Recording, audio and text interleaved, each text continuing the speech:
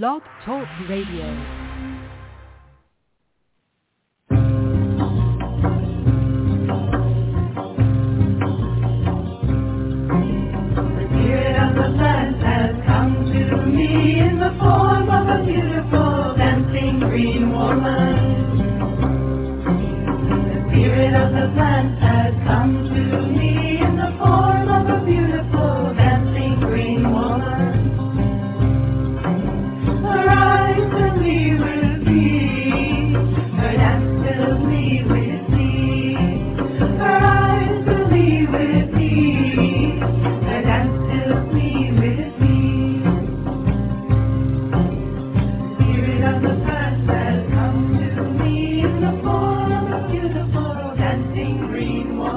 Hello and welcome. We're so glad to have you with us here this evening on Ask Herbal Health Expert Susun Weed, a 2-hour radio show each Tuesday night.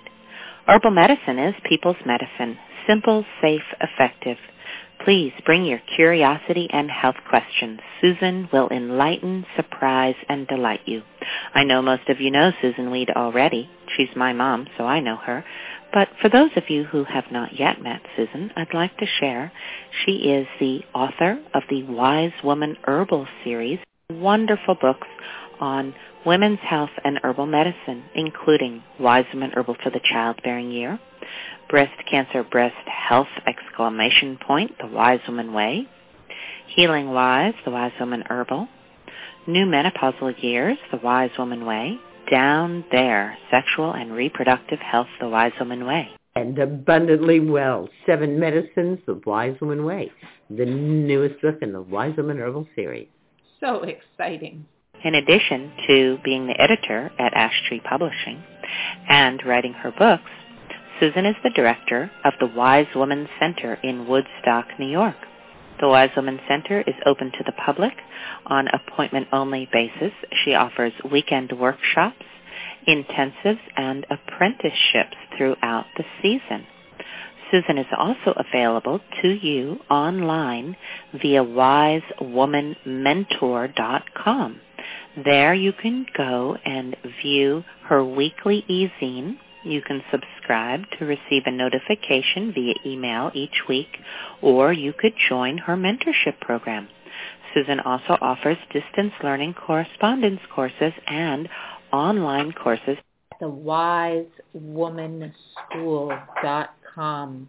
Join us there for colorful, instructive, easy video courses, including Easy Herbal Medicine with Susun Weed, Happy Knees, a cancer diagnosis, adaptogens for long life, and Abundantly Well companion course, wisewomanschool.com.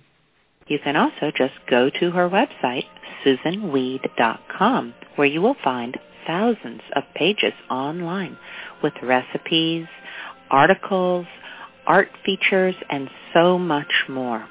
Well, for now, let's see what Susun has to share with us this evening. Thank you, and welcome, Susun.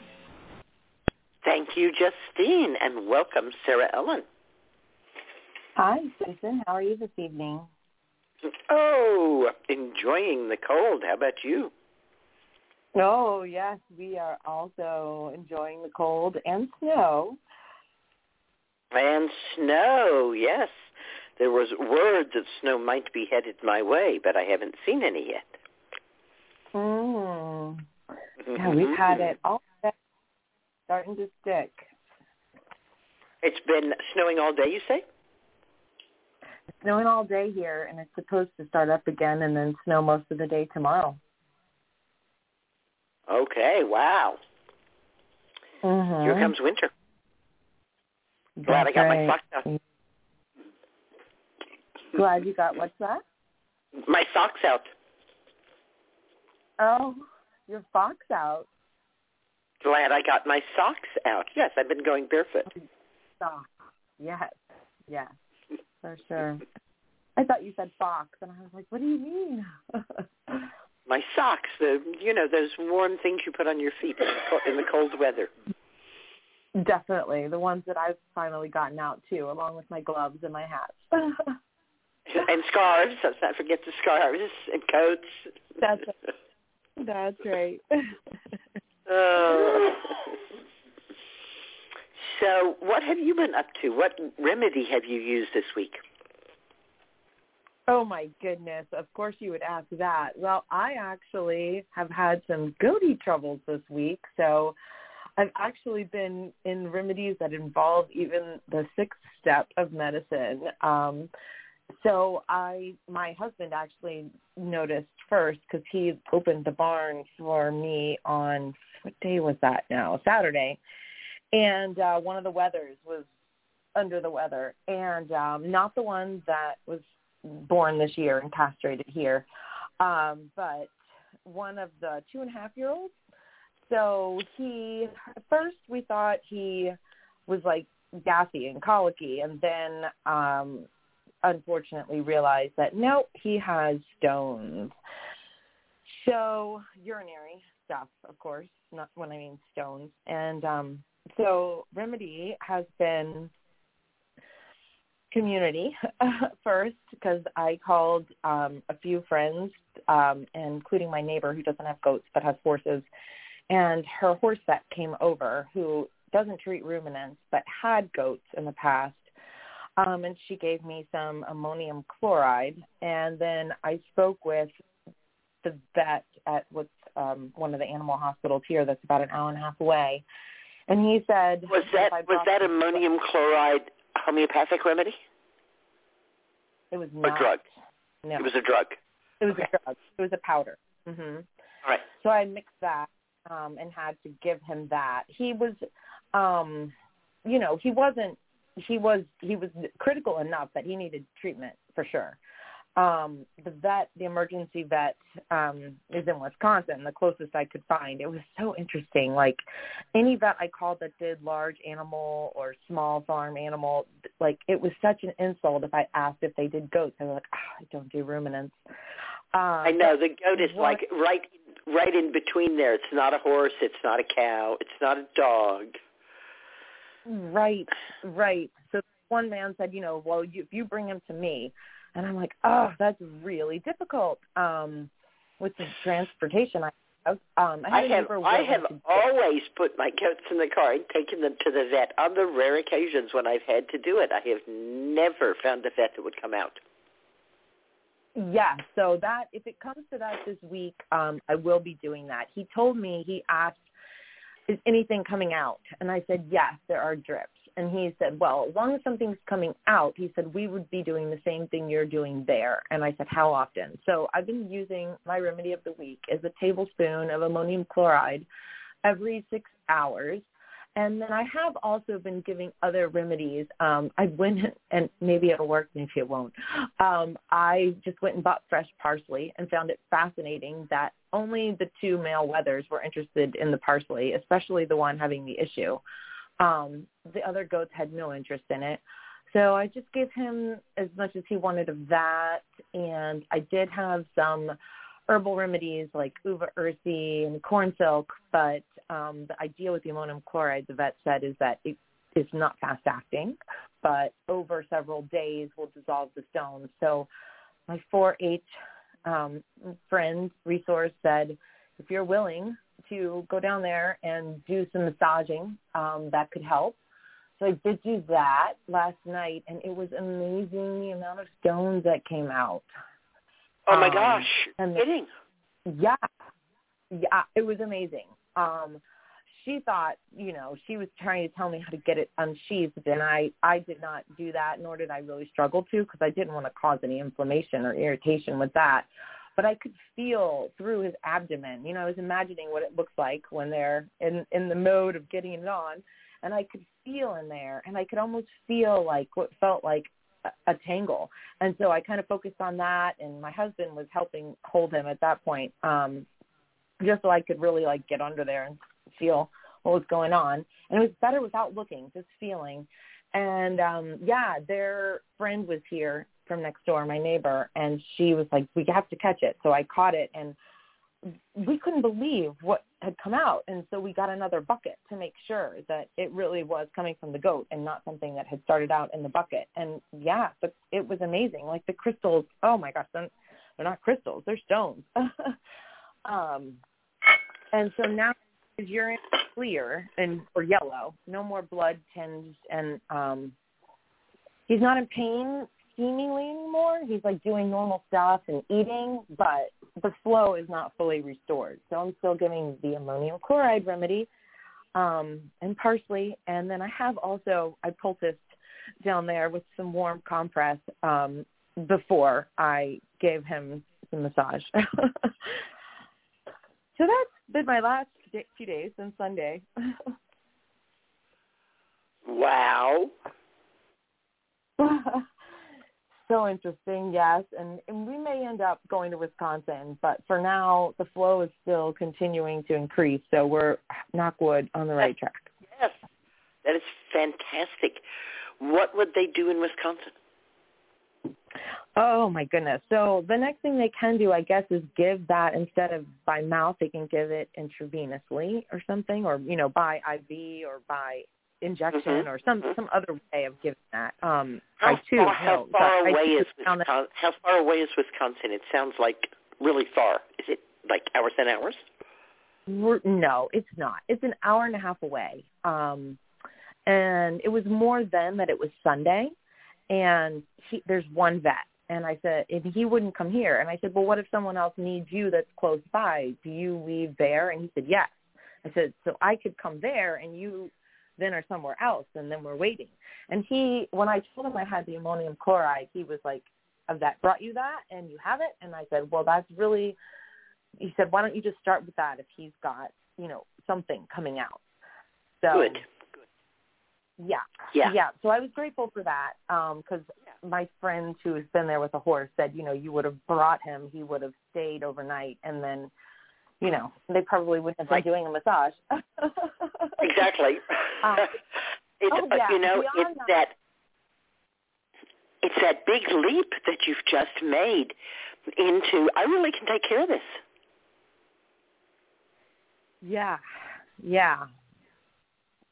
and knowing like when to set the limit. Like I love your, set a time frame or set a limit. So, if the next morning I had gone in there and the blood had been back or, it didn't seem like it before, I'm hoping it's still good because now I'm at this point where it's like, I think a lot has flowed out and I'm not seeing any like what look like contractions anymore. So I don't want to keep trying to manipulate it and get more out when there's no more to come. Right. I'm just going to leave tonight. Yeah, because he seems happy and good, eating. So, is he eating? Yes, he is.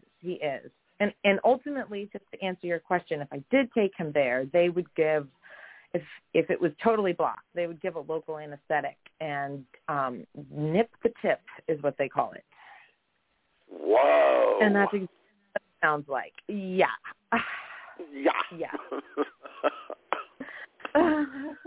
Okay, well, I guess, better than letting him die of it. But Exactly. But definitely, all the way to deep medicine there, pretty deep. That's very deep. I've been planting bulbs. Bulbs and bulbs and bulbs and bulbs and bulbs. I said, Susan, you cannot buy more than 500 bulbs. That's it. That's the exact most that you can buy because you will not be able to plant more, even with help. And we have them almost all planted. There's maybe 50 daffodils left. Wow, you must have all the colors of bulbs imaginable. Well, there's so much. Where I live, everything is eaten.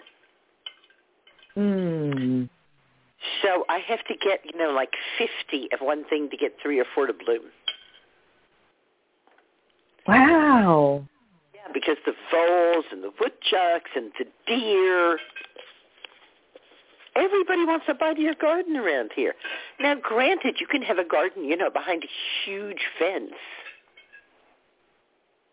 But really, I've done it. I've had gardens behind fences. Now I want gardens without fences, and I'm just going to have to, like, roll with it. Yay. The creatures appreciate that, I'm sure. And a lot of the bulbs that we planted today were very small. They were bulbs the size of a pearl onion. Mm. Yeah. So it was pretty easy, to scatter them throughout my herb border and tuck them in time for the cold weather. Nice. Yeah. Yeah, it seems right on time, of course, because I remember last year you saying you needed to have the first frost, right, and then do the bulb? Right. Yes. Yeah. Yeah. So, yes, I look forward to the beauty of the spring as that unfolds before us. And I made a big, wide pot, which was kind of a little herb garden in itself this summer, which I enjoyed. There's a bright rosemary in it, and a regular sage, a salvia, and some sweet woodruff. And, of course, Chickweed decided that she would grow in it, too, and I said, welcome very much. And that has successfully transitioned inside. The chickweed's a little like, really? It was so nice and cold out there. How come it's hot now? But everybody else is very happy, so I'm glad to say, that if you want to, and so, as I said, it's a pretty wide pot. It's like maybe, 14 inches across. So there's room for the different plants in there. And, of course, if you're imagining them, the rosemary is very tall, the sage is medium height, and then the sweet woodruff and the chickweed are trailing or creeping. Mm-hmm. So they each have their own place that they can hang out and be happy. Oh, fun. What a lucky set of plants. Come inside and live with you for the winter. It's always so much fun to see, what's going to survive that kind of rude move into the limited light and dry air of inside. Yeah. Yes, I am not very successful at making those moves with plants. I really am not. That's why I don't have a lot of outdoor plants that come inside and then make the transition back. I don't know.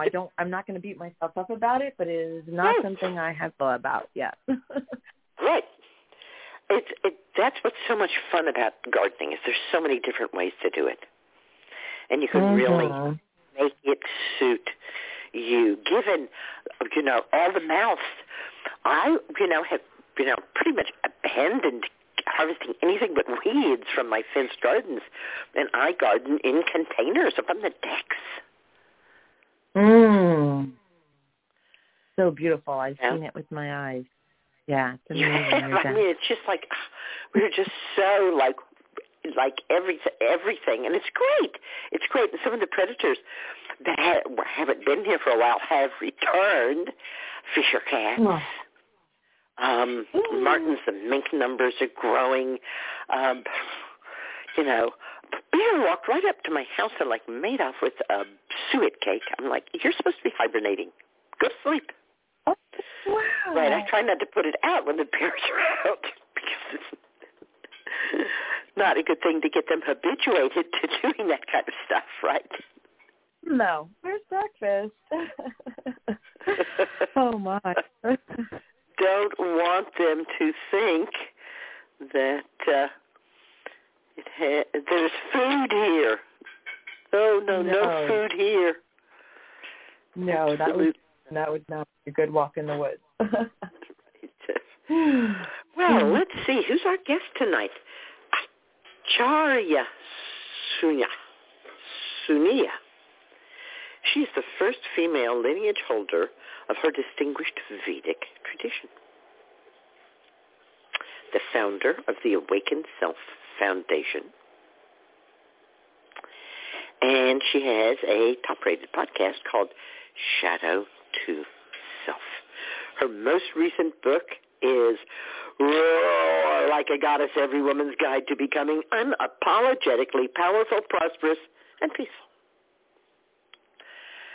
She'll be with us at 9 o'clock, so hang out with us until then, or come on back. That's 9 o'clock East Coast time.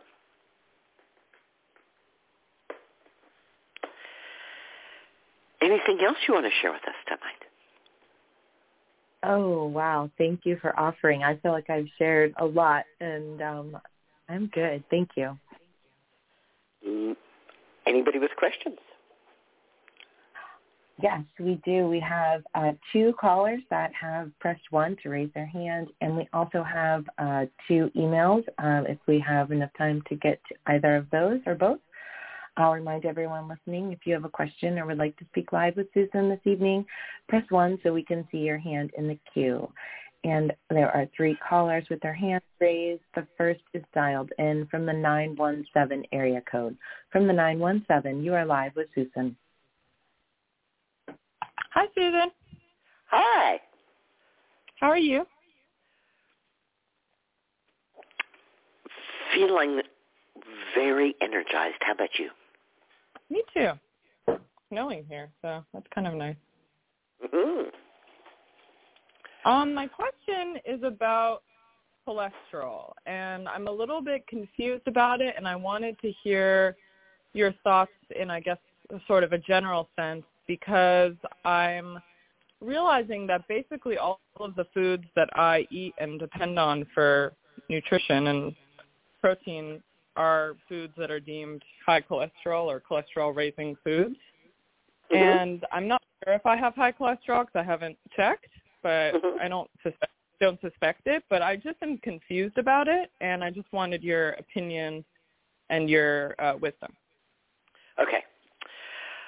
Cholesterol is one of the most critical nutrients in the body.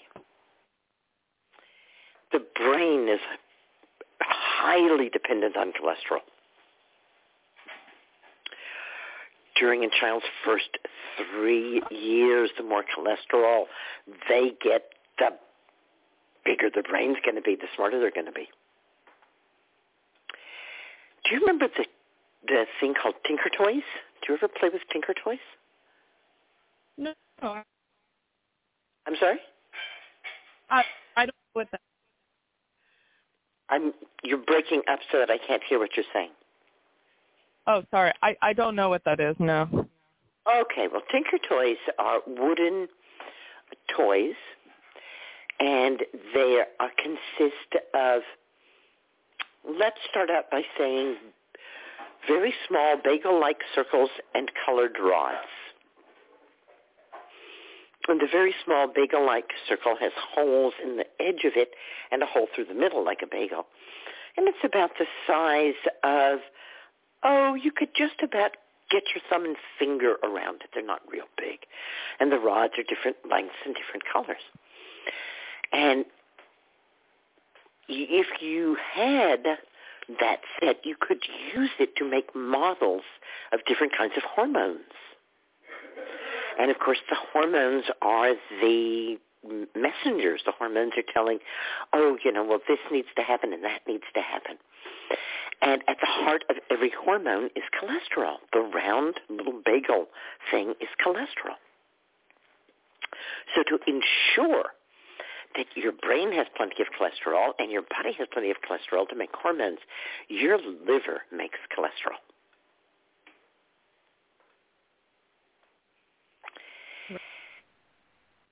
There is also cholesterol in food.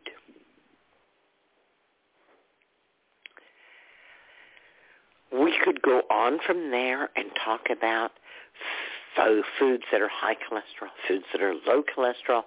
We could talk about family histories of how much cholesterol the liver makes, because that varies quite a bit from family to family. But I'd like to take a step back and repeat what someone said to me, which really made me open my eyes. And this was an MD who said this. And what was said to me was,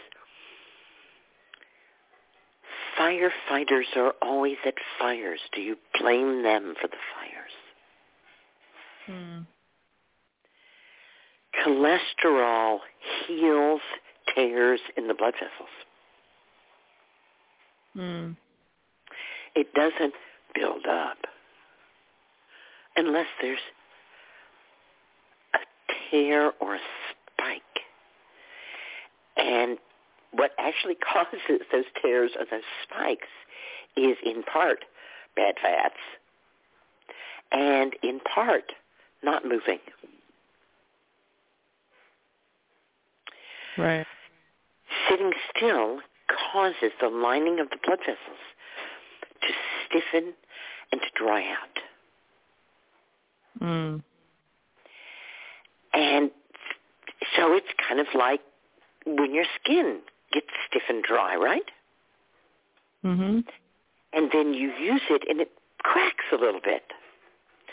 And you put some kind of balm or ointment on it to heal that crack, and that's what your body does with the inner lining of your blood vessels, and the ointment that your body puts on it is cholesterol. That makes a lot of sense. So if there's enough of those breaks and there's enough cholesterol there, that actually builds up into like a little bandage called a plaque. And it actually starts to interfere with how easily the blood can flow through that blood vessel. Right. So my experience of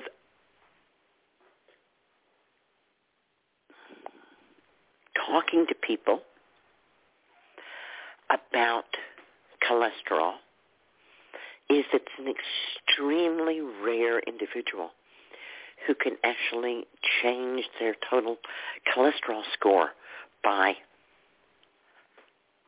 not eating foods that contain cholesterol, which would include shrimp, lobster, a lot of things. It's not just red meat, for instance. Right. That said, everyone does better with less red meat in their diet.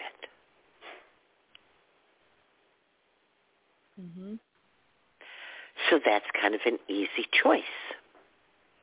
I'm not going to be concerned with cholesterol per se, because full-fat milk, full-fat yogurt, right, seafoods, these things are whole foods and healthy, and red meat in moderation. Right. How often do you eat red meat? This year we had 2 baby bucks, and we don't keep wethers, so we are eating both of them. This point, we've eaten maybe, with other people in attendance, maybe 30% of the amount of those 2. And should we be invited someplace that is serving that, we would eat it. That is serving red meat, we would eat it. But we don't buy it. Right. So if someone has high cholesterol, it's more of a signal of another issue, a hormonal issue perhaps, or like, someone that has... No, we didn't even talk about high cholesterol. High cholesterol, according to who? Exactly. That was another question I had. Is like that scale doesn't seem fit for most people, because I do know that they lowered it, the spectrum, so they could prescribe more cholesterol medication. Well, I have certainly myself personally heard a cardiologist say to a patient, let's up the amount of statin and see if we can get your numbers lower. And what's wrong with that statement? What's wrong with that statement is lower numbers do not translate into better quality of life or longer life. It's a numbers chase. So what's really critical is inflammation. In fact, the studies linking cholesterol to stroke, heart disease, cardiac arrest are not really strong in terms of it being cholesterol, but they are very, very strong in terms of it being inflammation. Mm-hmm. So then the question becomes not what are you eating and how much cholesterol does it have, but what are you eating that's inflammatory and what are you eating that's non-inflammatory? Drinking the nourishing herbal infusions is a great way to stay uninflamed. Yeah. I mean, I see it over and over again with the women who come to apprentice here. And I'm thinking especially of the woman who apprenticed last year who, within the first week, I wasn't sure that she was physically going to be able to make it because it seemed like, any mosquito that bit her, anything that happened, any little thorn that scratched her body just raised this just huge defense and welts and it was awful to see. And I said, just keep eating this anti-inflammatory diet and keep drinking your nourishing herbal infusions. And we could see, not just week by week, but day by day, as she reacted less and less until by the time she left here, she could, like most of us, watch herself being bitten by a mosquito, and although it itches a little, it doesn't cause much of a reaction. Right. And linden, of course, being one of my favorite anti-inflammatories.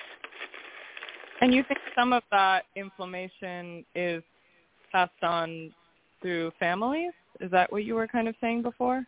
No. I said that the amount of cholesterol your liver makes is familial. Ah, I see. That makes sense. Yeah. And especially, I think, having to do with how much sun, direct sun, that family would have gotten.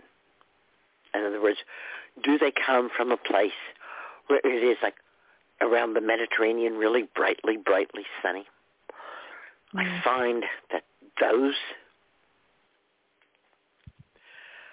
people that I've met, their children, their grandchildren, and so on, tend to have very high cholesterol. And diet does not influence it because it's being made by their liver. And while it is lowerable with statins, so long as there's no inflammation, it hasn't been a problem for any of them who've decided not to take statins. And I'm talking about cholesterol well over 200. 300, 350, 400. Interesting. Cholesterol-lowering foods, are there some that you recommend, or do you not think of it quite in those terms? There are lists of cholesterol-lowering foods, absolutely. The one is included in my Healthy Heart course. Cool. Which is at wisewomenschool.com. And it's divided into 3 parts. One part deals with cholesterol. It's its focus, herbs and foods and, some everything I've said tonight, in addition, a lot of other stuff. Great. So that's the next place to go to find out more. And to make it really simple, whole foods diet, right? Right. Right. Yeah, it's not like you have to know anything or follow a list. Whole foods diet. Got it? Got it. Got it. Good work. Thank you. You're welcome. All right. So check out that course at wisewomanschool.com. Dream blessings. Good night. Thank you. All right. Yeah. Callers that have pressed 1 to raise their hands with questions. Our next question is dialed in from the 646 area code. From the 646, you are live with Susan.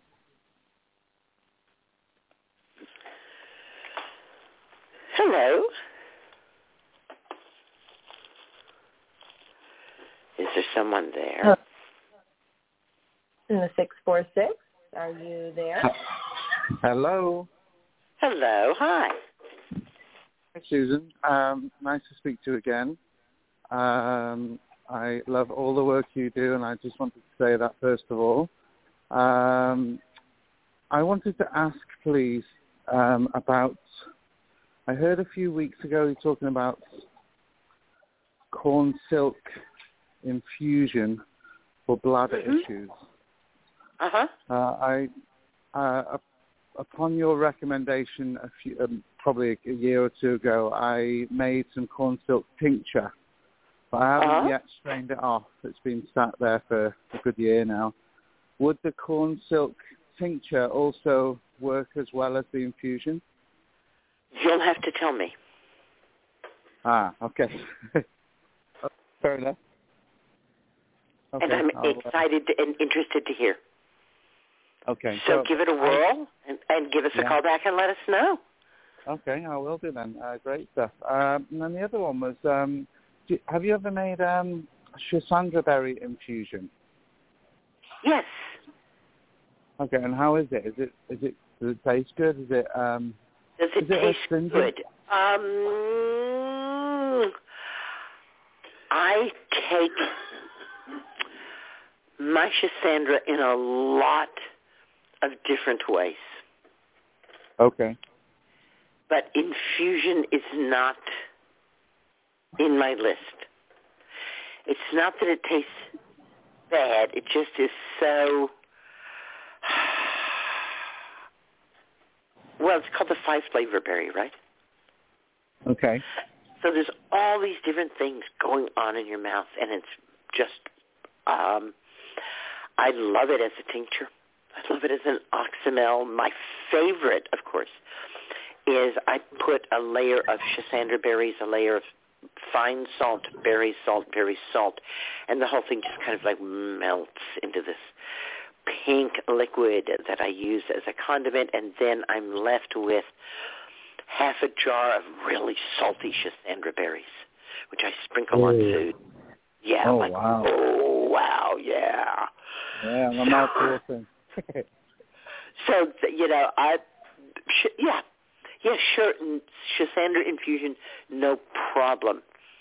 But since I'm mostly working with the fresh ones, I've just found a lot of other fun things to do with them. Okay.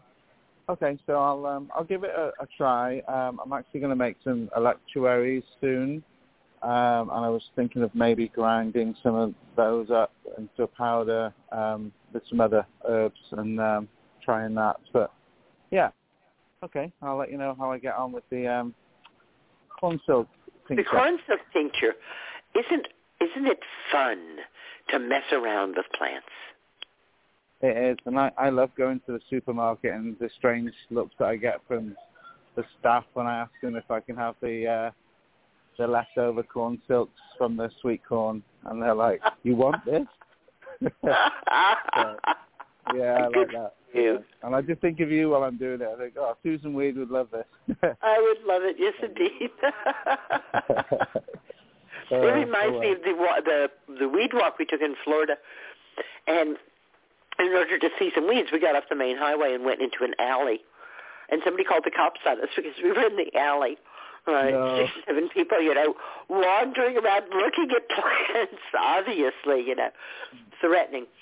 And when the cop car called up, one of the students, a very wild man with a wild red beard, was just about to point out a passiflora, a passion flower. And the police car parked right over it, so he got down on his belly and crawled under the car to see this plant.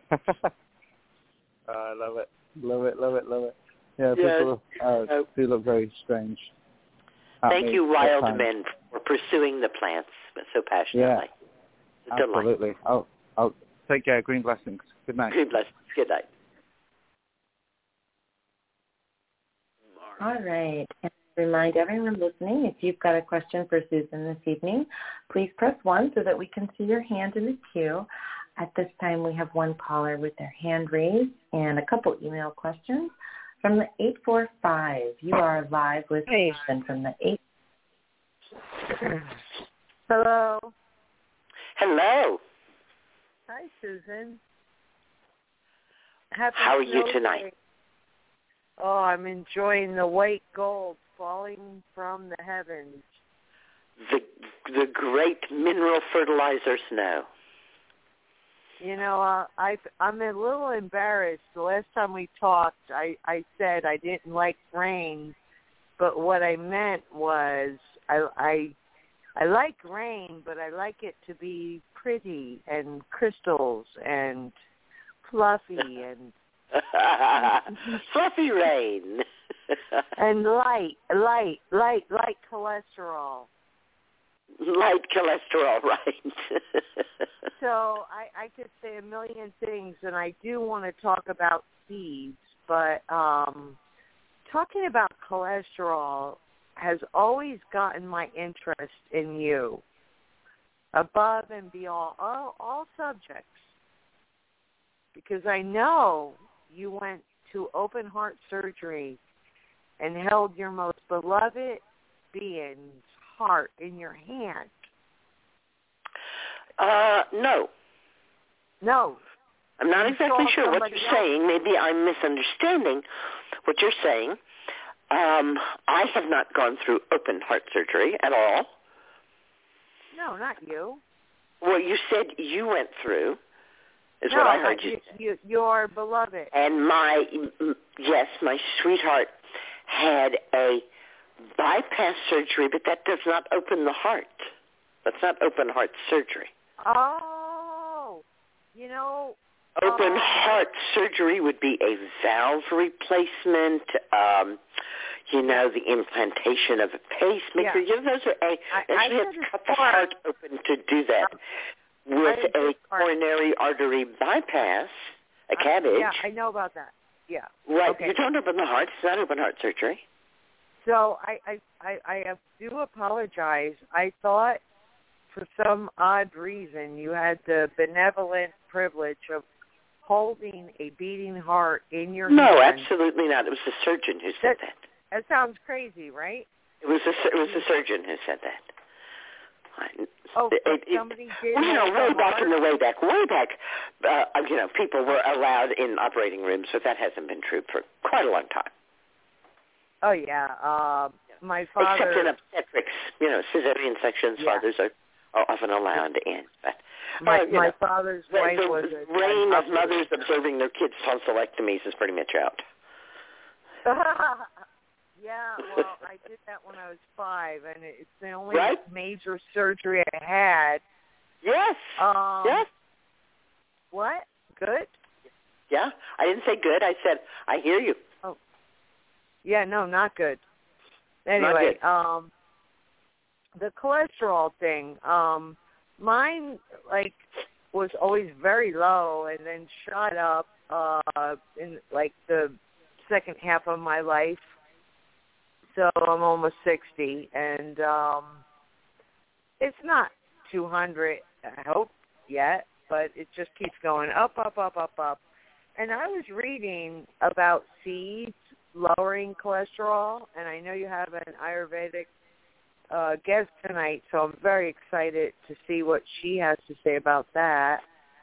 And I really like the Indian spices, and I've been using lemongrass to lower inflammation. And I've tried all kinds of things, and to me, this tastes like gold. It's just like the yummiest thing my body wants, and I feel decorated in its glory. I don't know if you can speak on lemongrass at all. I'm generally not taking any food outside of my microclimate, but I do like lemon, and the thing is, it's supposed to kill this Candida type yeast. I forget the Latin name, albicans or something. S. albicans, and I'm really finding great results in lowering inflammation, cholesterol, blood pressure, all the things that might happen with anxiety and stress. And I'm very interested in killing, like, fungal infections and stuff. I always thought a biofilm was bacteria, but it turns out it's this fungal thing, and I don't get vaginal infections. But I remember calling you and saying I had it, like, in the crotch of my thigh, leg, portion. I thought it was from riding my garden cart because I can't walk still, like 14 months. But and then I had it under my breast, and it just, I think I killed it with this lemongrass, and, well, maybe not killed it, but, like, took it downtown to where it can't live anymore. So that is my question at the moment. Please. Do you have a lemongrass plant? No, but I was looking into how to grow. Do you have a market where you can buy lemongrass? No, I don't. Do you? I was like only dry. Yes, I do have a lemongrass plant. Mm-hmm. It's very easy to grow. Very easy to grow in a container. It's grass. Oh my God, I'm so into growing these things. Like I have. It's so easy. I'm standing right next to it right now. I love the smell of it. How big totally is it? Love the smell of it. So it can, easily be in your microbiome. It can be right there, in your kitchen. I have to do it. Right? Yeah. And, it just smells so wonderful. So what form are you getting it in? How are you getting the lemongrass that you're using? Oh, I'm almost embarrassed to say, but I'm not. I'm going to tell you the story really quick because I can't walk and I'm alone. I bought a microwave, but a really expensive, like, high-tech one. I forget the name, but it's good. And in 90 seconds, I can take this bag of lemongrass and lime rice and heat it up. Actually, 90 seconds is too much, like 60. And I can't have wheat germs or, like, husks or anything unless they're, like, totally ground up into powder, like psyllium or something. And even that's a high, like, oleosaccharide or some shit like that. So anyway, so that's how I'm eating it. And then with the dried, but I don't have the fresh. And everybody keeps saying, you got to get the fresh, you got to get the fresh. So I think the fresh is fresh. So let me see if I'm hearing you correctly. You have in the rice. You have lemongrass that's in rice? Did you say something about rice? Yeah, I did. It comes in a packet with rice. It's like this Indian food. So it's lemongrass and rice. Mm-hmm. And I pop it in the microwave. You put it in your microwave. Do you put it in your microwave Yeah, I tear the back to open. dehydrate it? You put it in your microwave with water to cook it? I'm kind of at a loss. No, it's already like sort of like cooked, I guess, halfway, but freeze dried, and then you just crumble it like while it's in the packet. You tear it open like 2 inches. You put it in there for up to 90 seconds, which is too much. It's gummy, but you can do it like for like 75, 70 so it's seconds. a meal, so you can microwave the meal. It's in like a packet that you microwave, and it has lemongrass in it. And I can eat it for breakfast. I can eat it when I feel sick. I can eat it when I feel sad. What an ideal way to do the lemongrass. That's wonderful. Now, traditionally, this is what turned me on when you buy lemongrass at the market, it's the root of the lemongrass that's actually used. Yes. I used to hate it. Like lemongrass and cilantro always tasted like soap to me, like this really like ugh. And now it's like, oh my bleeding heart, I will die like smelling this. I just love it. Cilantro, lemongrass, all those Indian herbs. Oh, and don't get me started on the seeds. Oh my goodness, the seeds. So I just made a whole pint of artichoke seeds. What do you call them? Milk thistle. Yeah. Mm-hmm. Milk thistle seeds, right? Oh, yeah. And then I'm eating lots of cumin and coriander, but the seeds, you know. And I have a plant of parsley so big it's taken up my Florida chair, wicker, double-sized. It's just sitting in the whole thing, and I eat from it every day, and it still just gets bigger and bigger and bigger. Like the more I eat from it, like the bigger and bigger it gets. So I said, well, plants are meant to be browsed, and the more you browse them, the bigger they grow. Oh, my goodness, Susan, it's a self-watering plant. It's only like 2.5 gallons. And I put one little mushroom container of Italian parsley seeds in the spring, and then I put it into this pot, and I've been eating out of it all year. And I make everything all day, every day. I eat at least what you said, half a cup a day. And when I say half a cup, I mean I take probably like 12 long stalks that are like 16 inches long, and I cut up the stalks and everything until I have like half a bowl of parsley, and then I put my other food on top of it. How easy All is right. that? Yum. I really do like that it sits outside and gets all that natural goodness from, you know, dirt and rain and sunshine and whatever else is out there. Like we all so special. Isn't it really so special? It's so easy. You just have to have the right pot, like the right growing pot, you know? Like I can't water all the time, so I do that, and there's a little reservoir at the bottom, so if there's no water, it just sucks it up. So what a crazy... How wonderful. Yeah, well, what a crazy summer we had, right? No water? No water here. I haven't gotten frost all this time till, I don't even think till just today. Or last night or last Sunday night was the first killing frost, really, the real hard frost.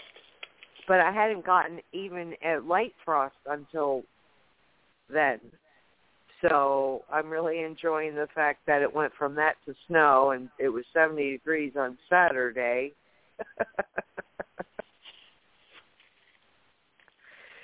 So about the seeds, the milk thistle seed, such a great anti-inflammatory, and it kills fungal things like the albicans thing I was saying, the candida which I always thought, like, if it wasn't coming out of your vagina, you didn't have it. But no. So I started doing the lemongrass and the milk thistle, and I feel like so much better. I can see my intestines are working better. My stools are coming out better. Everything's better. Wow. May I suggest that this has absolutely nothing to do with Candida? Yes, you may. Please do. Because I'm like grasping. I think the whole Candida overgrowth thing is one of the bigger hoaxes. I don't like the thought of it at all, really. Biofilm, threads of mycorrhizal things in my intestines.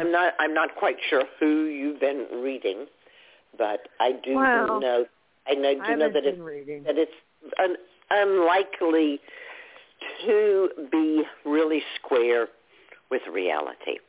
There are a few situations in which I have actually seen a Candida albicans overgrowth in a person. And I will tell you that in every single one of those situations where there's truly been a Candida problem, that person has been dead within the week. And not because of the Candida, but dead of whatever was killing them that allowed the Candida to grow. It's a real end stage kind of thing if it happens. It's not happening to ordinary people who are having this problem or that problem. What you have stumbled upon is something that was gifted to me through my questioning. When I first got interested in alternative medicine and alternative healing, and I had the opportunity to meet elder healers of a wide variety of things, herbalists and chiropractors and hands-on healers and hydrotherapists, just sought out different people, but of an older age. I asked them a series of questions, one of which was, if you had to tell me to pay attention to any one organ of the body, what would it be? And every single one of them said the liver. I was just going to say that. Milk thistle is a known tonifier and nourishment to the liver. When the liver is working right and the gallbladder is working right, then you bet you're going to be more regular, and you bet your stools are going to be happier, and all those things you were saying, I think, are because you nourished your liver. Okay. Which is an absolutely valid effect of milk thistle seed. Milk thistle seed as an antifungal to kill a fungus in your gut? No. Pretty unlikely. But I do study the antifungals because I live in a fungal environment. Mm-hmm. Like, usually, so I'm in the holler. So how are you taking milk? How are you taking your milk thistle seed? Oh, the only way, 100% proof vodka. I only You're taking it as a tincture. Well, that's not the only way. You can also grind it up and add it to your food. Well, I'm not saying you should. I'm just saying that if that's what you're doing. You know, if I was going to do anything with a seed, and can we segue into the seed seguitary here? Okay, so cumin and coriander and mustard seed and cardamom. I was thinking how I liked to eat when I was a child, and it was greens and seeds. Always my favorite, with maybe a little fromage on top, melted or something, with some grains underneath. Okay, great, but mostly just greens and seeds. And what kinds of seeds? What kind of seeds did you like? I like them all. I like all the seeds. Are you kidding me? My favorite is the black and the red lentils. And I like almonds. I like almonds, too. I like all the things that I probably shouldn't like because of where I live in a dry, humid condition. But I like milk thistle, too. Yeah, I like absolutely. Do you know you can take pumpkin seeds and take them green and just grind them up and make like a slurry, which is like a fake omelet in case you can't have eggs. And you could put all your nicey stuff in there and just make like, or whatever. Like I love sesame seeds. I love tahini. I love all the seeds. Oh, my gosh, the cardamom, the cumin, the coriander. Oh, my goodness. Don't get me started. What's your favorite seed? Well, I do like all of the aromatic seeds, including, fennel and so on, and partly because the aromatic seeds are so wonderful for digestion. I know. They are. They're the best. And they're so easy to include in our cooking and to just give that little, pat to the food as it goes along the digestive process. Like, here you are, food, and here's your seeds to help you go along your way. A little bit. Especially the way they do it in Indian cooking, which is to throw the seeds into hot ghee and to cook them until they pop so that they're really, roasted and the cell walls are broken and you can get into some of what they have to offer, A whole handful, not just a sprinkle. Right. Yeah. And in Italian cooking, my sauce, I always put in a handful of fennel seeds in the tomato sauce. And everybody's so happy.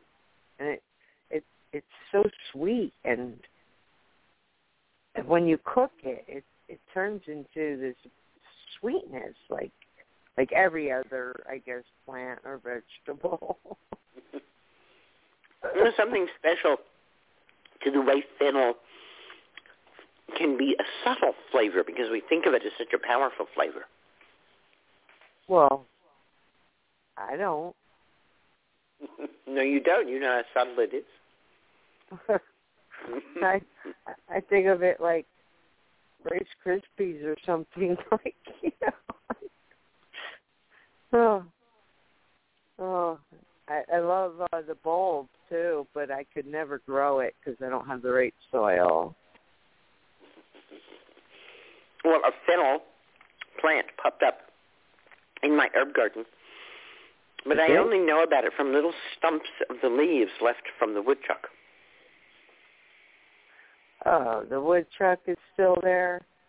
The woodchuck is still there. Isn't it time to hibernate, everybody? Goodbye, bear. Goodbye, woodchuck. What do you know about woodchucks? Is that a mommy trying to, take food home, or what is it? I ate a woodchuck once. You did? I did. And that actually helped to dress it out. Very hungry. Which meant that I went from, dead animal to meat. And I was incredibly impressed with the amount of guts in that animal. And the biggest stomach I've ever seen as per the size of the animal. Really, the stomach was the end. I said, my gosh, a woodchuck is merely a walking digestive machine. Like, when you say guts, you mean stomach and intestines, or both? The stomach itself was enormous, but the stomach and the intestines taken together were... Because people eat the intestines, right, of animals? Like the animal, it's just like everything else was dwarfed. And there was so little meat. It was Really? Yeah, like a fuzzy fur, but no meat. It was all just rat, taken up with digestive organs. I'm like, whoa, okay.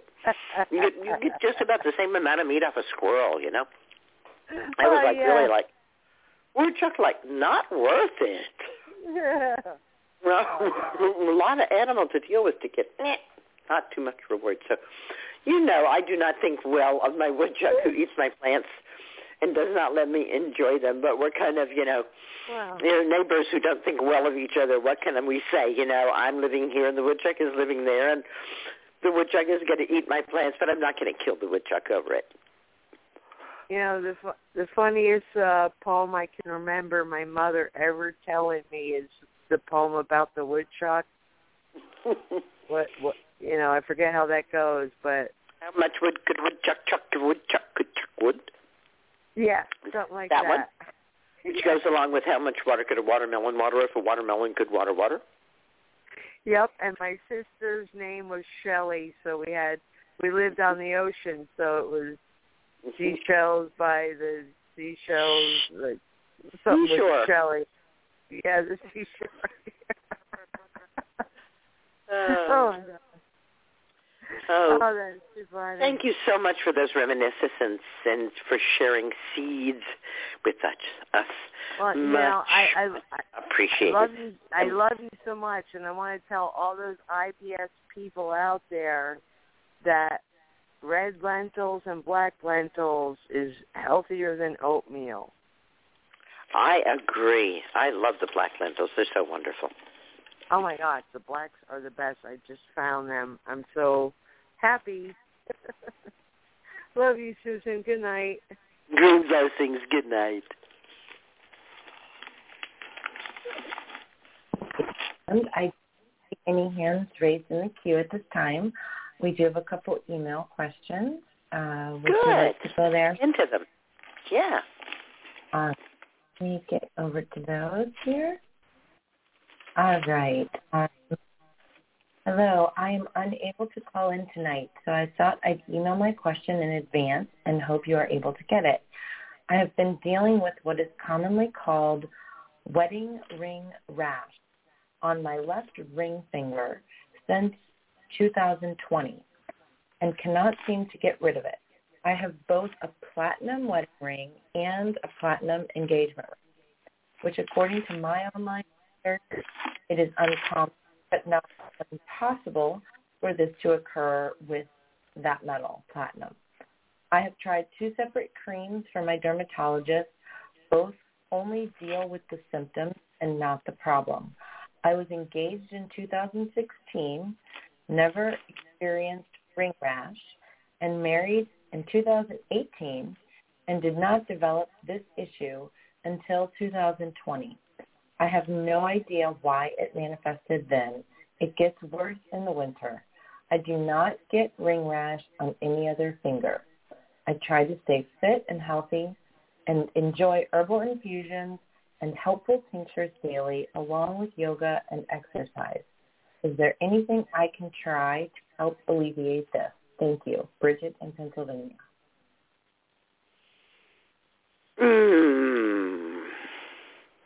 How I wish I could talk to you and say, okay, what have you used that didn't work? A couple of things that you mentioned didn't work with 2 creams from the dermatologist. Okay. Does it work if you change how often you wash your hands? Does it work if you change what you wash your hands with or wash your dishes with or so many variables that could be going on. Also, if we were talking, I could get a sense from the resonance as you spoke of in what way a ring rash might be symbolic for you. The realm of symbols is so idiosyncratic and quirky that you can't really have like a guidebook to it, like, remember the dream guidebooks, if you see a comb in your dream, it means this, that, or the other thing. But that's not the way the realm of the symbols works. The symbols can be really quite individualized and quite out of your own symbol book.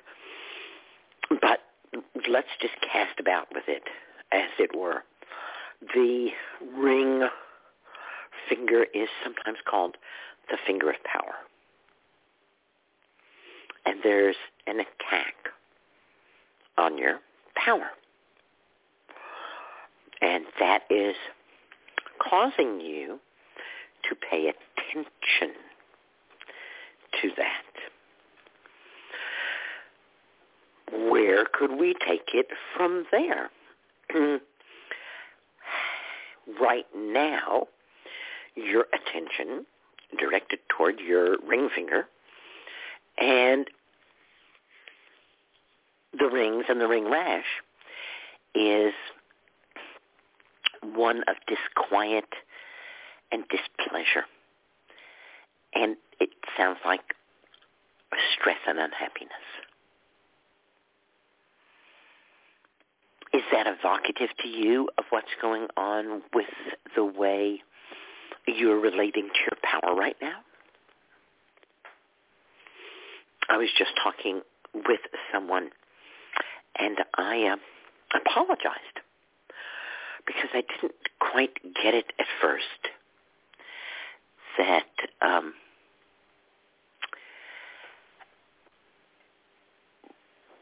a month or so ago, when she first told me about a problem that she was having, that she had actually just given her power away. And but I began to see all the consequences, by building resentment and by building anxiety and all of those things. We were able to talk about it and talk about ways to look at situations so that we don't have a sense of powerlessness.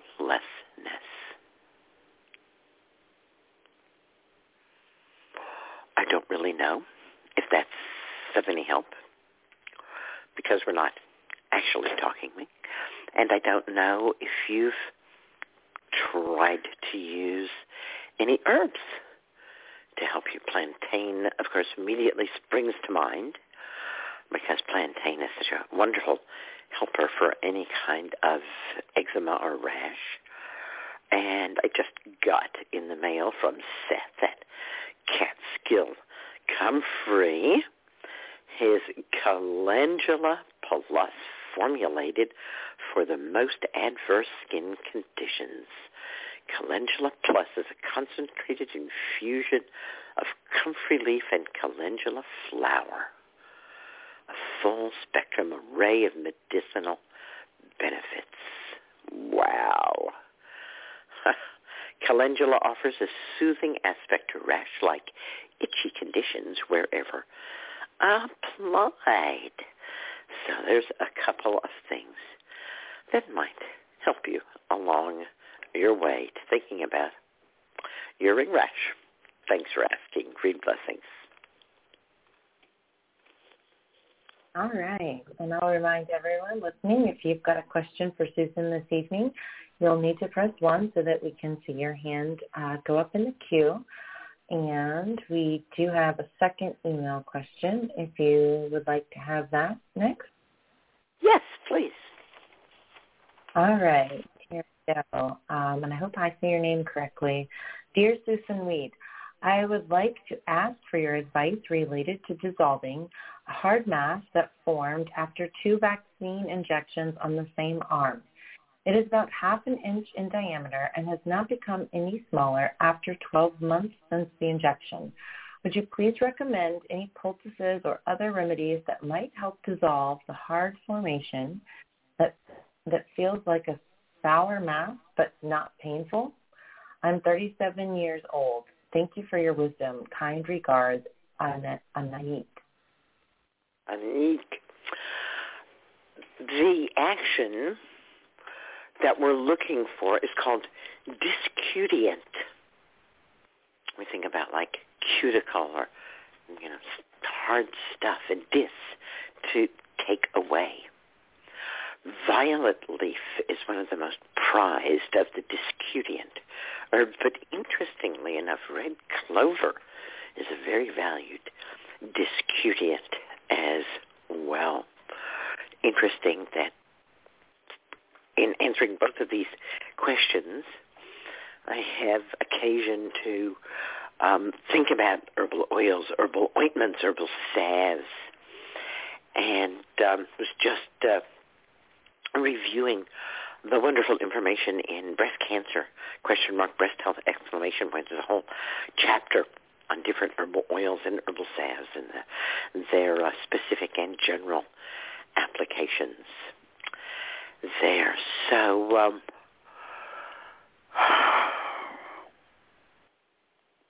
What do you think?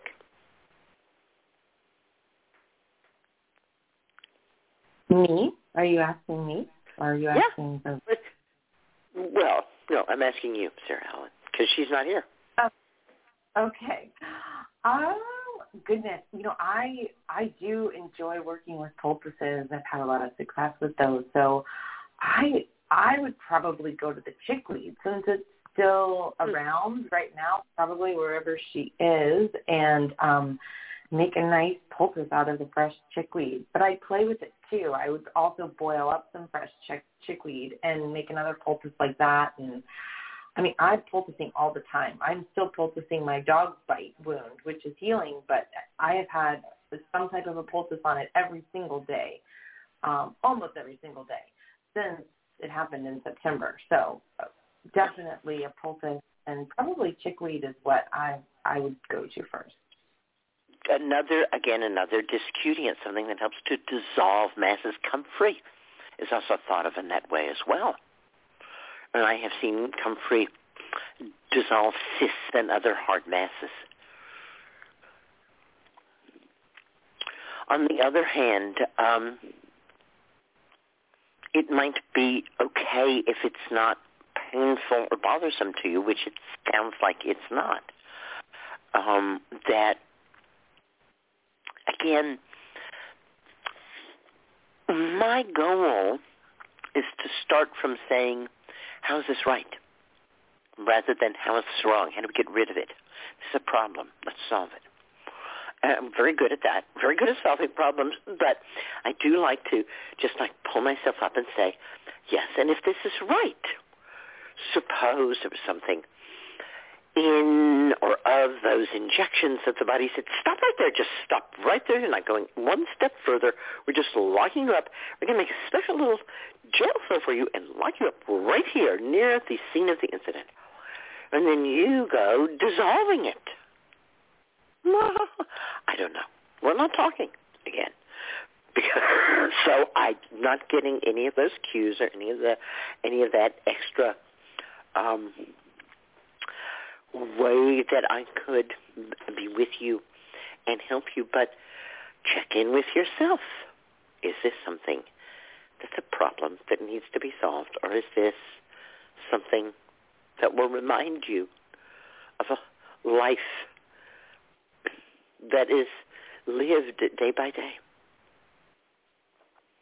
As Nisa of the of Africa says at the end of each chapter of her book, and then we lived and lived.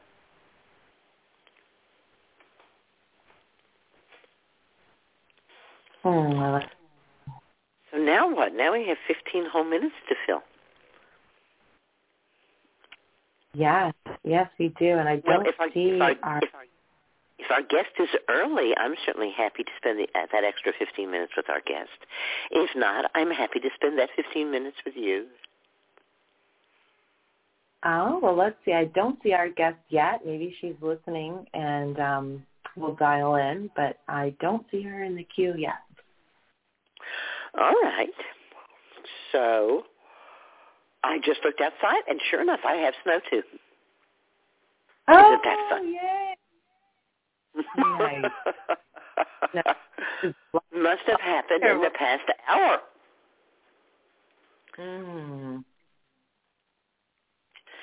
Because, of course, I do get home after dark. But just a nice little, maybe inch or 2 inches, but it's not snowing now. Oh, wow. It came down a decent amount since we've been talking. Yeah, just since we've been talking, exactly.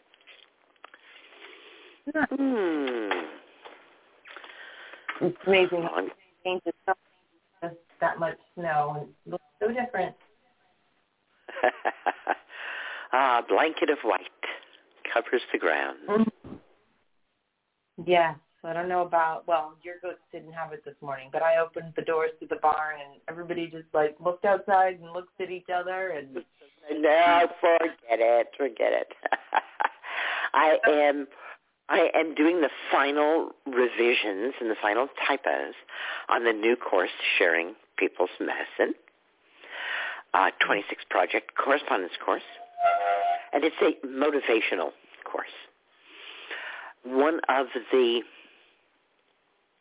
things that I didn't really consider when I set up the original correspondence courses was that people often need motivation. I'm personally extremely motivated. I'm always motivating myself and feeling motivated to do things. So it just doesn't kind of occur to me that that's not true of everybody. And that's okay that it's not true of everybody. So I've been looking at what happens with the correspondence courses, and the people who are motivated do great with my correspondence course, but the people who aren't kind of stagger around and don't really understand it too well. So the new course is a motivational course. In other words, it takes you through things step by step at a level where you can always feel rewarded. And it's interesting to do it that way. And so far, the early readers of the course are loving it. And so I'm very excited about it. We're probably going to couple the release of the new course, which will be no later than the beginning of December, with a sale on correspondence courses. So you can get ready for that, just in case you were thinking, what should I give that favorite person on my list who really does have enough baskets? No, it's not true. No herbalist ever has enough baskets, right? So true.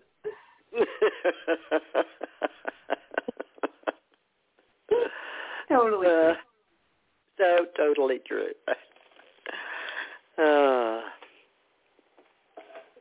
Wow. How, since it's motivational, is there like a targeted time range that someone would finish the course in, or how is it going to work? Well, we'll see.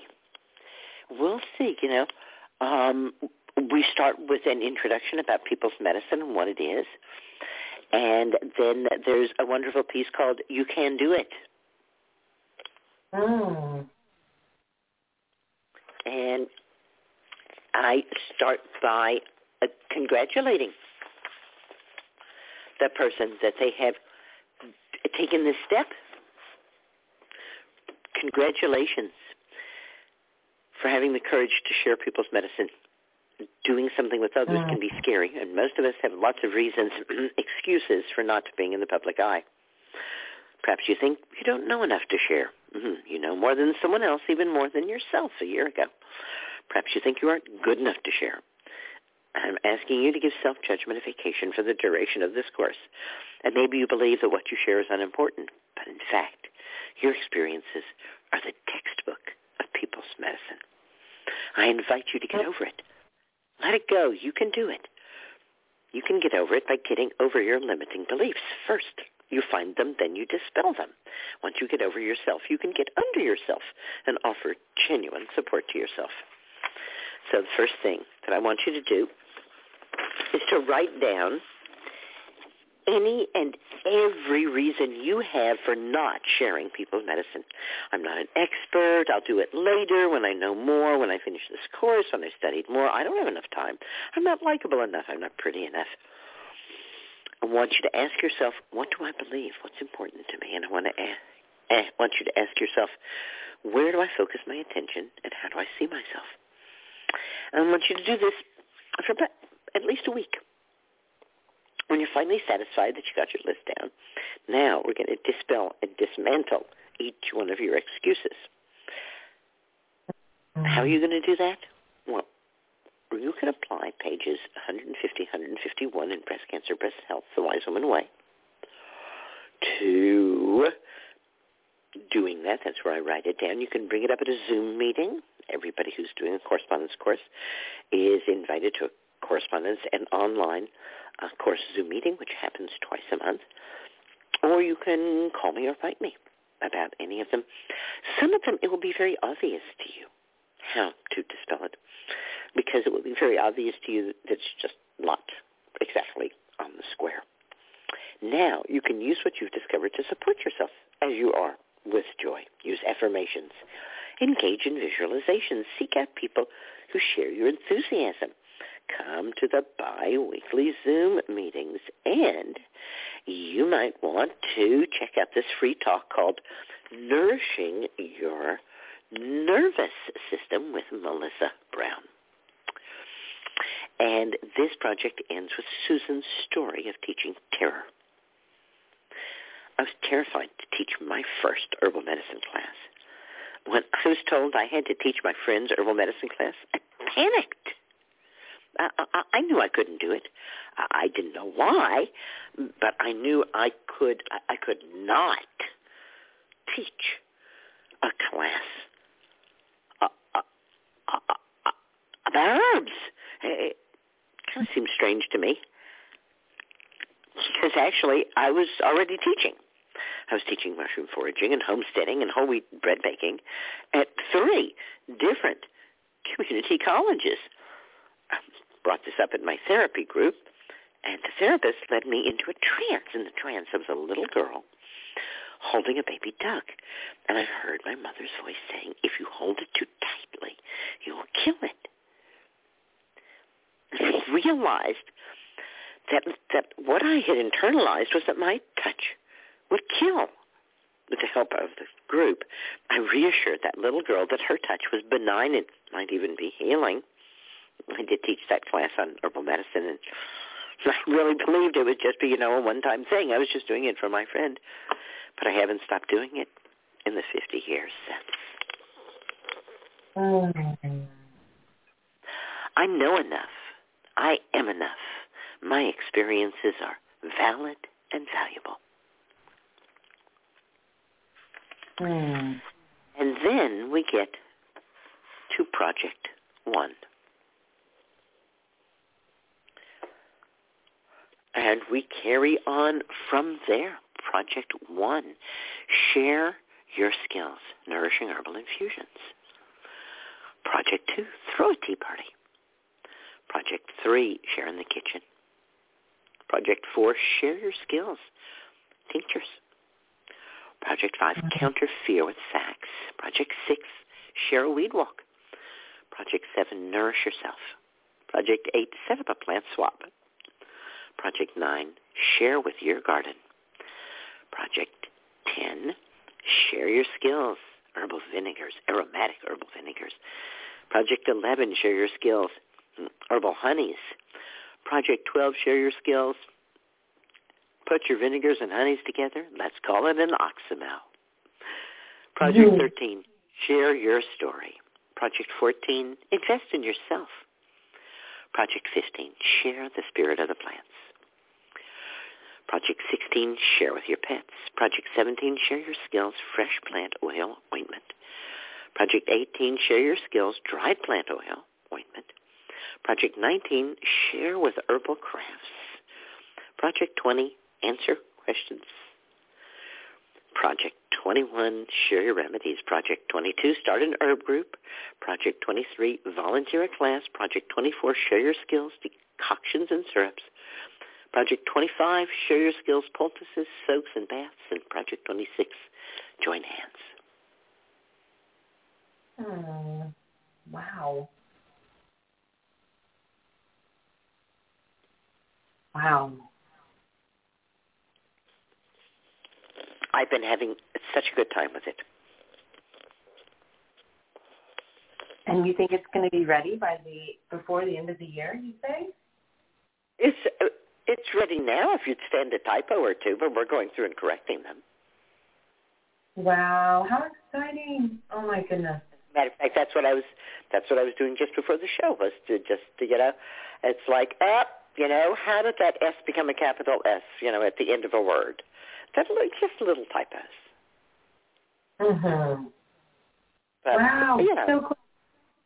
But I'm fussy about stuff, so I like it to be. I have, 2 people looking over the whole thing for typos. And then I'm also going through and, jiggling the illustrations a little bit. Justine and I just went in, and just like, put in those illustrations before she left. So now I'm going back and maybe I can make this one a little bigger. Maybe I can make this one on the other side. Maybe I should flip this one. Just playing around with it, having a good time. Nice. Yeah. Wow, it's amazing. You're always amazing. I love it. As I said, I have no problem with motivation. I have an internal motivation that is such a rich source of delight. So I'm happy to share this. Did you feel the sense of, as we got through as we went through the course, that you were getting stronger and stronger and able to do better and better things? Yeah, definitely. Most definitely. Mm-hmm. And then also, like each project has kind of sub things that you can do in it, which is stars. And when you collect a certain number of stars, you can get a PDF of one of my books or an MP3 file or a variety of different things. Wow, how tremendous. So, very exciting. Very exciting and lots of fun. And here we have gotten to 9 o'clock. Yes, and I do see our guest. Our guest tonight is the first female lineage holder of her distinguished Vedic tradition. Acharya Shunya is an internationally renowned scholar, teacher, author, speaker, and scholar of non-dual wisdom, Advaita, from India, a classically trained master of yoga and Ayurveda. She is the founder of the Awakened Self Foundation and the non-profit Vedika Global Incorporated, platforms headquartered in Northern California, and that empower, educate, and inspire a global community of students through online courses, workshops, and retreats. And these conversations are furthered by Shunya's top-rated podcast, Shadow to Self, an award-winning author of international repute. Shunya's most recent book, Roar Like a Goddess, Every Woman's Guide to Becoming Unapologetically Powerful, Prosperous, and Peaceful, was published by Sounds True September 2022 and is now available worldwide. Welcome to the show. We're so happy to have you here. Thank you. I'm excited to be here. And, of course, we're especially interested in your new book, Roar Like a Goddess. Can you tell us a little bit about it? It's a book that teaches all women and really any person who feels disempowered to own their authentic voice. And that's what the roar is about. And we want to roar like a goddess because I connected finding that true voice, that true power to ancient Hindu goddess mythology of goddesses like Durga and Lakshmi who are really getting known worldwide, and they're worth taking a few lessons from because they have really powerful stories. And the book is really then a Hindu feminist book, but it's a book that talks to people no matter their gender, their culture, their beginnings, because if in the present they are not roaring, this book will help you roar. Tell us a little more about how it's set up. Is it pretty expostulatory, or are there things for people to do, meditations? I grew up in India, and here there is a tradition of magical storytelling. And these are stories of the goddess. And it is said that as we hear the stories, a divine feminine power starts waking up inside each one of us. And this book contains those stories. And as a result, as we read through the book, I provide the story, I unpack the symbolism and the relevance for the international reader of today, and I also include case studies from the empowering and awakening life of my students worldwide. So we have case studies of women from different parts of the world, contemporary women who've used this ancient wisdom to wake up. So really, yes, there are contemplative practices, but really there is this story and just this deep insight into what does the story mean and what's its relevance for me today. So whether we listen to the audiobook or whether we read the paperback, it doesn't matter. The stories will do the number on you, you can say. And the case studies and everything else will simply support your insights. And I'm hoping really that these insights would then, you can no longer take a U-turn back to the person you were.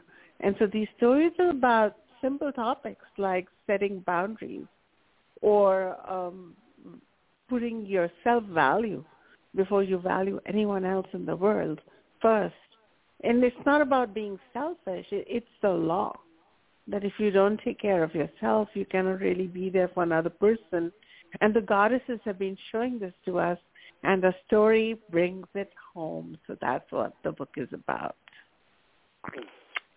I don't know if you know that I require every apprentice who lives with me to choose a goddess archetype and to present as part of her graduation exercise, to present that goddess to us, whether it's from reading to us from a book about the goddess to dressing up as the goddess and speaking as the goddess. So I completely agree with you. The story grabs you, and once you find that you are the goddess, there is no turning back. No turning back. So your book is goddess stories, stories to lure women back to their power, back to their senses, shall we say? Yeah, because then what about all the other stories that are circling our planet, which lure women to discard their power, doubt themselves, question their sexuality, suppress their voice, suffocate their inner knowingness. So we're gonna go back to the stories that have empowered women, and I tell it like it is, because India was once a deeply progressive nation because of the spiritual tradition known as the Vedas, which is greatly empowering for women and even people of fluid genders. But then gradually, like any other country and any other part of the world, patriarchy took over. And it's not just about men being against women, because it's either you believe in the equality of all beings or you don't. And you could be of any gender. Women, too, are patriarchally bent, and they ensure that other women are not standing in their power. So it's not about men versus women, if you know what I mean. This is about us either being ignorant of our truth or coming into the light of our truth and roaring with it. And I'm so amazed that you, this great wise woman, ensure that the goddess is part of the herbal training that you provide. And I can't imagine any schooling without connection with the divine feminine. So thank you so much for that. I completely agree with you. As herbalists, as healers, as wise women, it has to start from our knowing ourselves as powerful beings and being willing to stand there for others, as you are doing so wonderfully. Of all the things you do, what's your favorite thing? I have so many talents, really, in the sense of gifts from the Divine Mother. And I'm a teacher of Ayurveda, which is an ancient Vedic system of health and healing It originated in India 5,000 years ago. And I'm a teacher, philosopher, practitioner. And like you, I have apprentices, and I train in the Ayurvedic herbology, philosophy, psychology, spirituality, because it's a holistic system. And I love that. And I'm told that I have a Harry Potter school of Ayurveda. It's very magical and very hands-on. But then so is my fascination for yoga philosophy and also Advaita Vedanta, which is the name of nondual teachings from India that are really popular worldwide, and some of the best-selling authors of spirituality in U.S. today, they are teachers of Advaita, really. And so I give all this elevated teaching, and then all this time, my dear, the goddess was my private go-to archetype. She was my private practice, my devotion, my inner strength. And then 2 years ago, during a goddess festival, I was contemplating upon the goddess Lakshmi. And then, boom, I had to write this book. And now it's on the world stage. It has done so well. And now I find that I'm talking and teaching and writing about the goddess nonstop. So it feels like my muse is being, is being asked to really take her name and empower others who have ever lost their power or given it away or hidden it because they never felt safe. And because I've had some of that journey myself, I think I've been chosen to share this word and this book and these teachings. And I'm doing it with great joy, I have to say. Lakshmi is such a sweet goddess to have around. She came also very strongly to me when you enter my house. There's a little anteroom, and the door that actually goes into the house is a very large poster of Lakshmi there from India, and then around her contemporary versions of Lakshmi that have been given to me. So she has made her presence so well known. I just look at her with her abundance and the gold flowing and, and the beautiful elephants and the lotuses and just, such a delight. And I often say to people, it's so easy to know what to do because the goddess tells us so clearly. And you say it so well in the title of your book. She wants us to be powerful, passionate, and peaceful. She does. And what I did in the book was then unpack what it means to be abundant, both materially and spiritually. And perhaps before we become abundant within our own being, we have to value ourselves like Lakshmi does. And so then I share her mythology, interestingly, in which she experienced some rejection from people around her back in the ancient days. And how did she react? She didn't react with spiritual bypassing, pretending it didn't matter. She really valued herself enough to depart from that situation, contemplate within herself, and then re-emerge as a world goddess.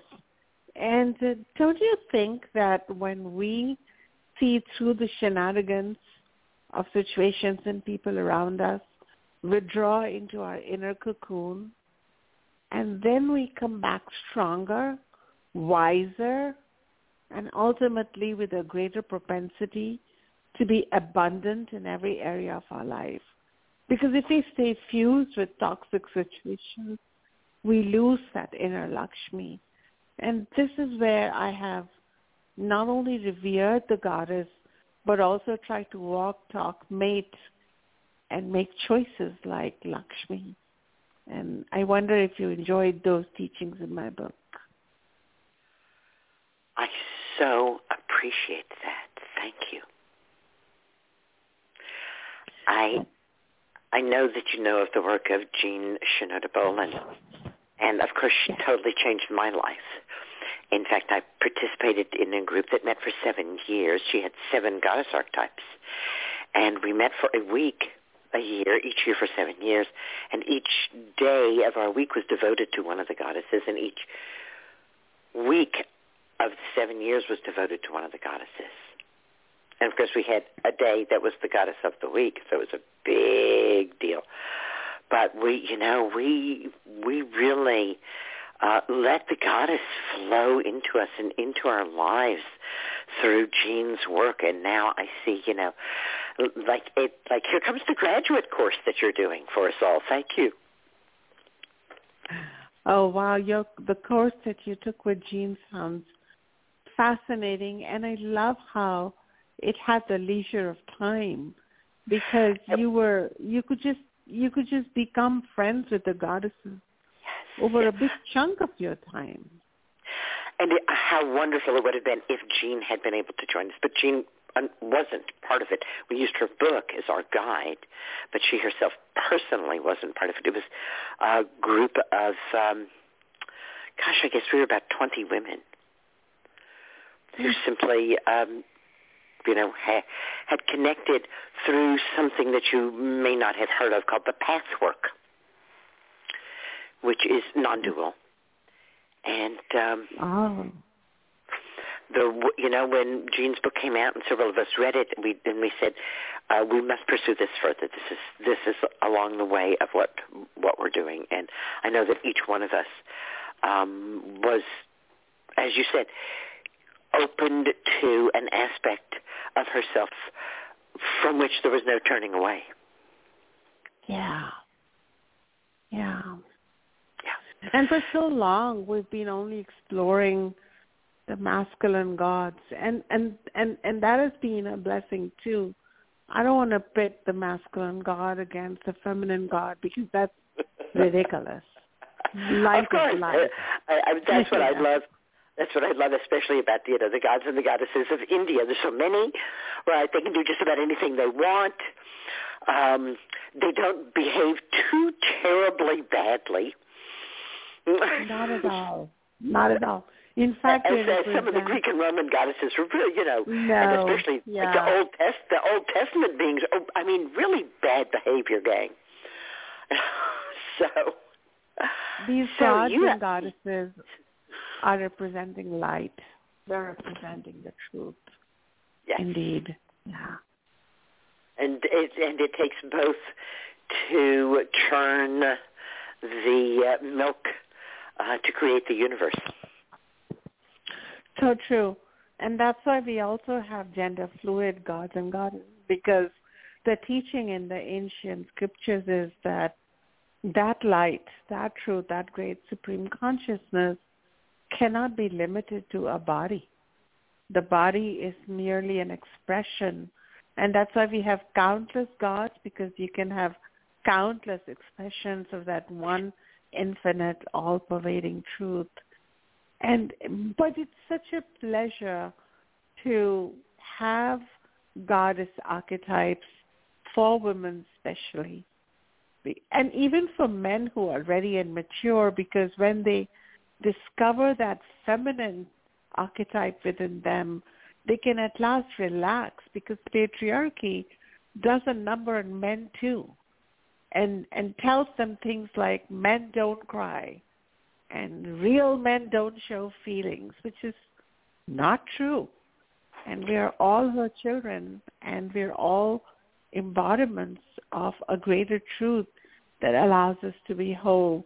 And that's why I was hoping that that's why I have 3 kinds of roaring: the roar with power, the roar of pleasure, and the roar of peace, so that we can all ascend in our consciousness, really.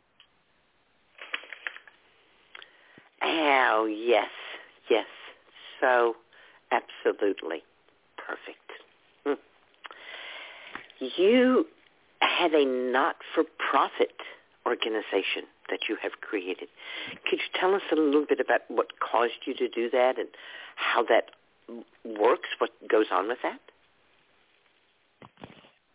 In India, typically spiritual families and traditions such as mine, and I come from a family that traces its roots to 2,000 years ago in India, and all my ancestors have been spiritual teachers.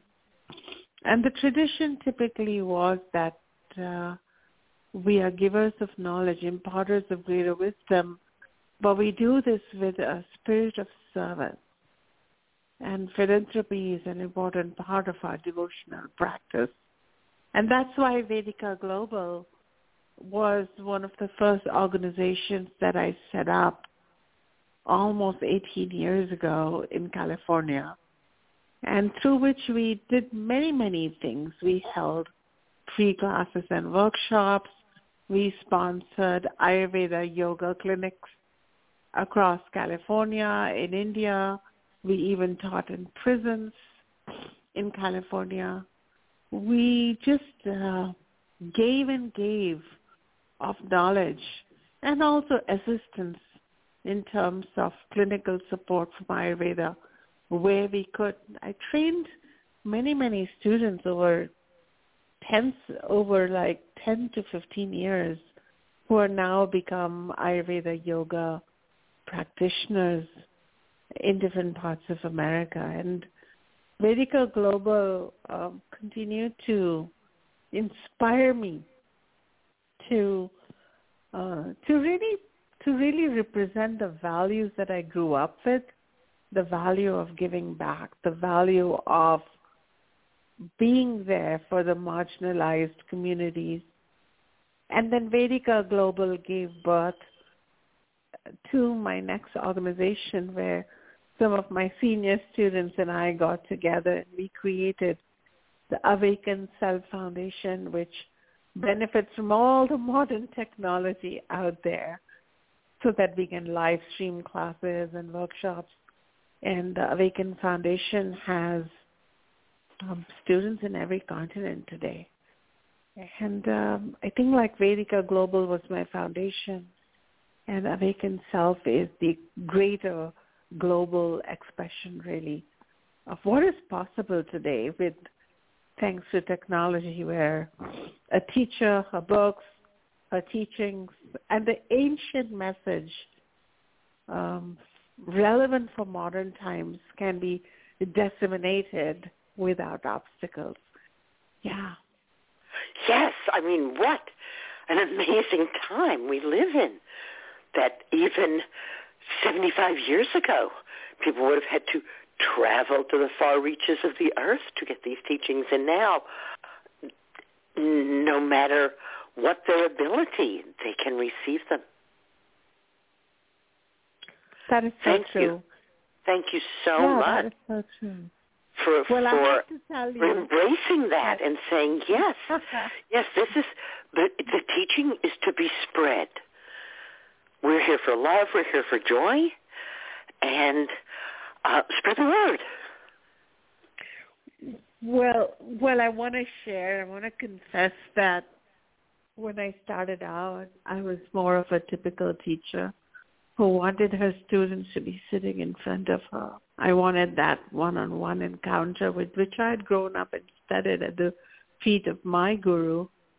But it is about embracing. You use that word. And gradually I realized as my books became known worldwide that why should I shut out the student who's sitting in Australia or England or China even? And I should use the technology because this is service and this is a human achievement. And from that perspective, I did then consciously embrace the era and the technology that belongs to this era. And I'm so glad, in looking back, I'm so glad that I shed my inhibition or my traditional thinking to embrace the new way and become a part of that new wave. And so you really touched something when you thanked me for embracing it, because yes, it was a decision. It didn't come to me right away. I had the very great privilege of living in New York City in the 60s when the great masters from India sent people to New York City when the great yogis and the great gurus were all sent over. And for me to actually encounter that and to see the arc of that and to see, those seeds that were planted, all those years ago, and to see how well the mycelium has grown to knit it all together so that it becomes a worldwide thing. It's not just this little tradition exists in this little place, but there's something that you have that we can all benefit from. That is so true. And some of the greatest teachers from India have traveled worldwide. And so following their example and the consequence of their willingness to travel and to give and to connect with people worldwide is that we have an eclectic spiritual movement that's taking over United States and our world, really. There is a new consciousness, a new hope, and there is an intermingling of traditions and masters and teachings. And I'm really excited for humanity. Are you? Absolutely. I said to my teenage granddaughter, who's just turning 15, I said, it's never a good time to turn 15. I said, but this is a particularly fraught time to turn 15. I do apologize. On the other hand, there's a lot of really great stuff going on. There's over 1 million organizations devoted to preserving the earth and its life forms. Not just 1 million people, but 1 million organizations, quite a few of which have more than 1 million people as part of it. Yeah. We're gathering together as never before through teachers like yourself who offer us ways to be present with ourselves and to use our technology for this greater good rather than to awaken people's paranoia and awaken people's fear, to awaken people's joy and awaken people's power. Thank you. And coming back to what you were saying, if we have a problem, we have the solution too. And it's up to us to look for it. And so, yes, the environment is in a mess. And I can't believe it that in the 21st century, women still have a second place on our planet. We don't have the equality that we deserve. But I'm really excited because I found that along with my book, I've been discovering voices, such as even yours, where there has been an ongoing emphasis upon what is true and what is right and where must we come in, what must we come into, what must we become, what permissions we must give ourselves. So I'm feeling very excited for humanity over the coming 50 years, especially for women. I feel like things will change. And when I looked at the women in Iran literally coming out on the streets and cutting their hair and saying, no, enough is enough, it just made me shout out with joy. I apologize for being negligent and not asking you before to tell people how to get in touch with you, please. Well, I'm sure you'll be sharing my name, and I have a website by my name, acharyashunya.com. My second organization, awakenself.com. You can go to that one. You can also go to vedikaglobal.org. And so either way, you can find me with my name or through the names of my organization, awakenself.com and vedikaglobal.com. I also have social media handles by my name, Acharya Shunya. thank you so much. I am excited. And part of that excitement is that I believe that we are reweaving the healing cloak of the ancients.